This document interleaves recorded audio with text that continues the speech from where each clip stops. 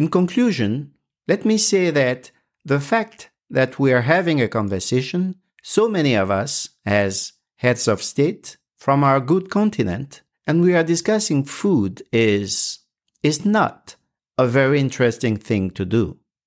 I think we should be discussing beyond food 60 years after independence.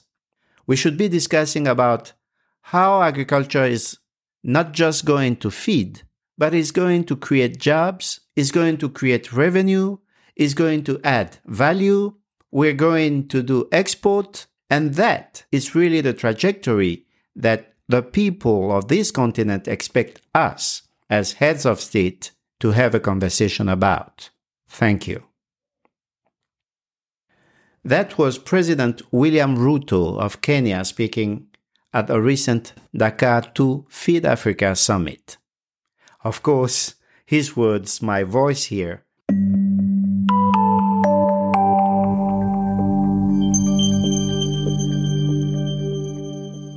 Many local workers in Africa who are penalized by prejudice about their capacities, pressured by their social environments, and paralyzed by self-doubt need guidance to boost their confidence, their competence, and their compensation. That's why the Homegrown and World Class podcast provides practical guidance to help you grow from where you stand to where you stand out.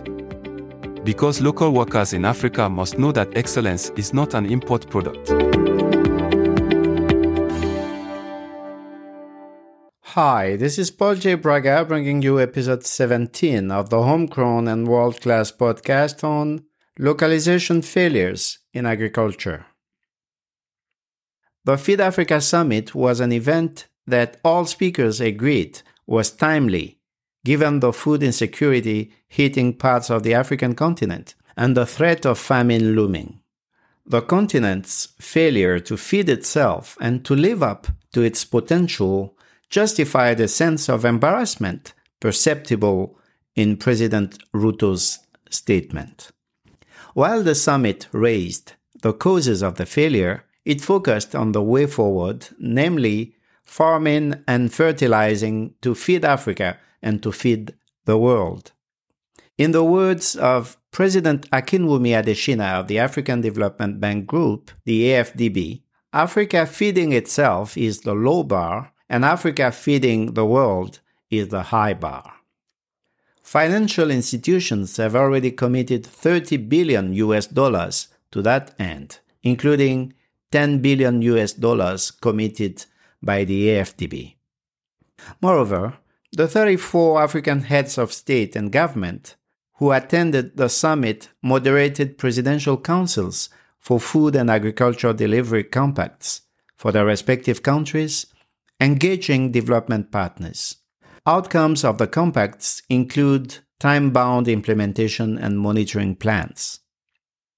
Now, Africa has been a net importer of food and agricultural products since the early 80s, according to the Food and Agriculture Organization, FAO. Will it take shorter to address the problem than it has been in the making? How long will it take from the forum in Dakar to the farms to our forks or fingers? How long will today's 294 million hungry Africans wait before Africa changes from net importer to net exporter of food and agricultural products, feeding itself in the process? Not decades, not too long, we hear. Ethiopia and Zimbabwe already showing the way to self-sufficiency for wheat over a couple of years. With the right technologies, including improved seeds, adapted fertilizers and irrigation, and proper policy measures, Africa can make it in many more agricultural value chains. That was the optimistic conclusion of the Feed Africa Summit, echoing the trajectory President Ruto of Kenya so eloquently alluded to in his own conclusion.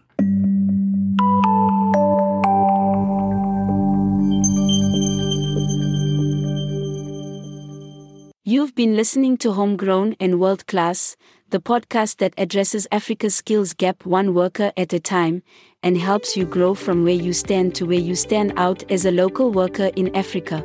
Remember, excellence is not an import product. Subscribe to the podcast, join the conversation, and start your homegrown to world-class journey today. Visit www.homegrownandworldclass.com.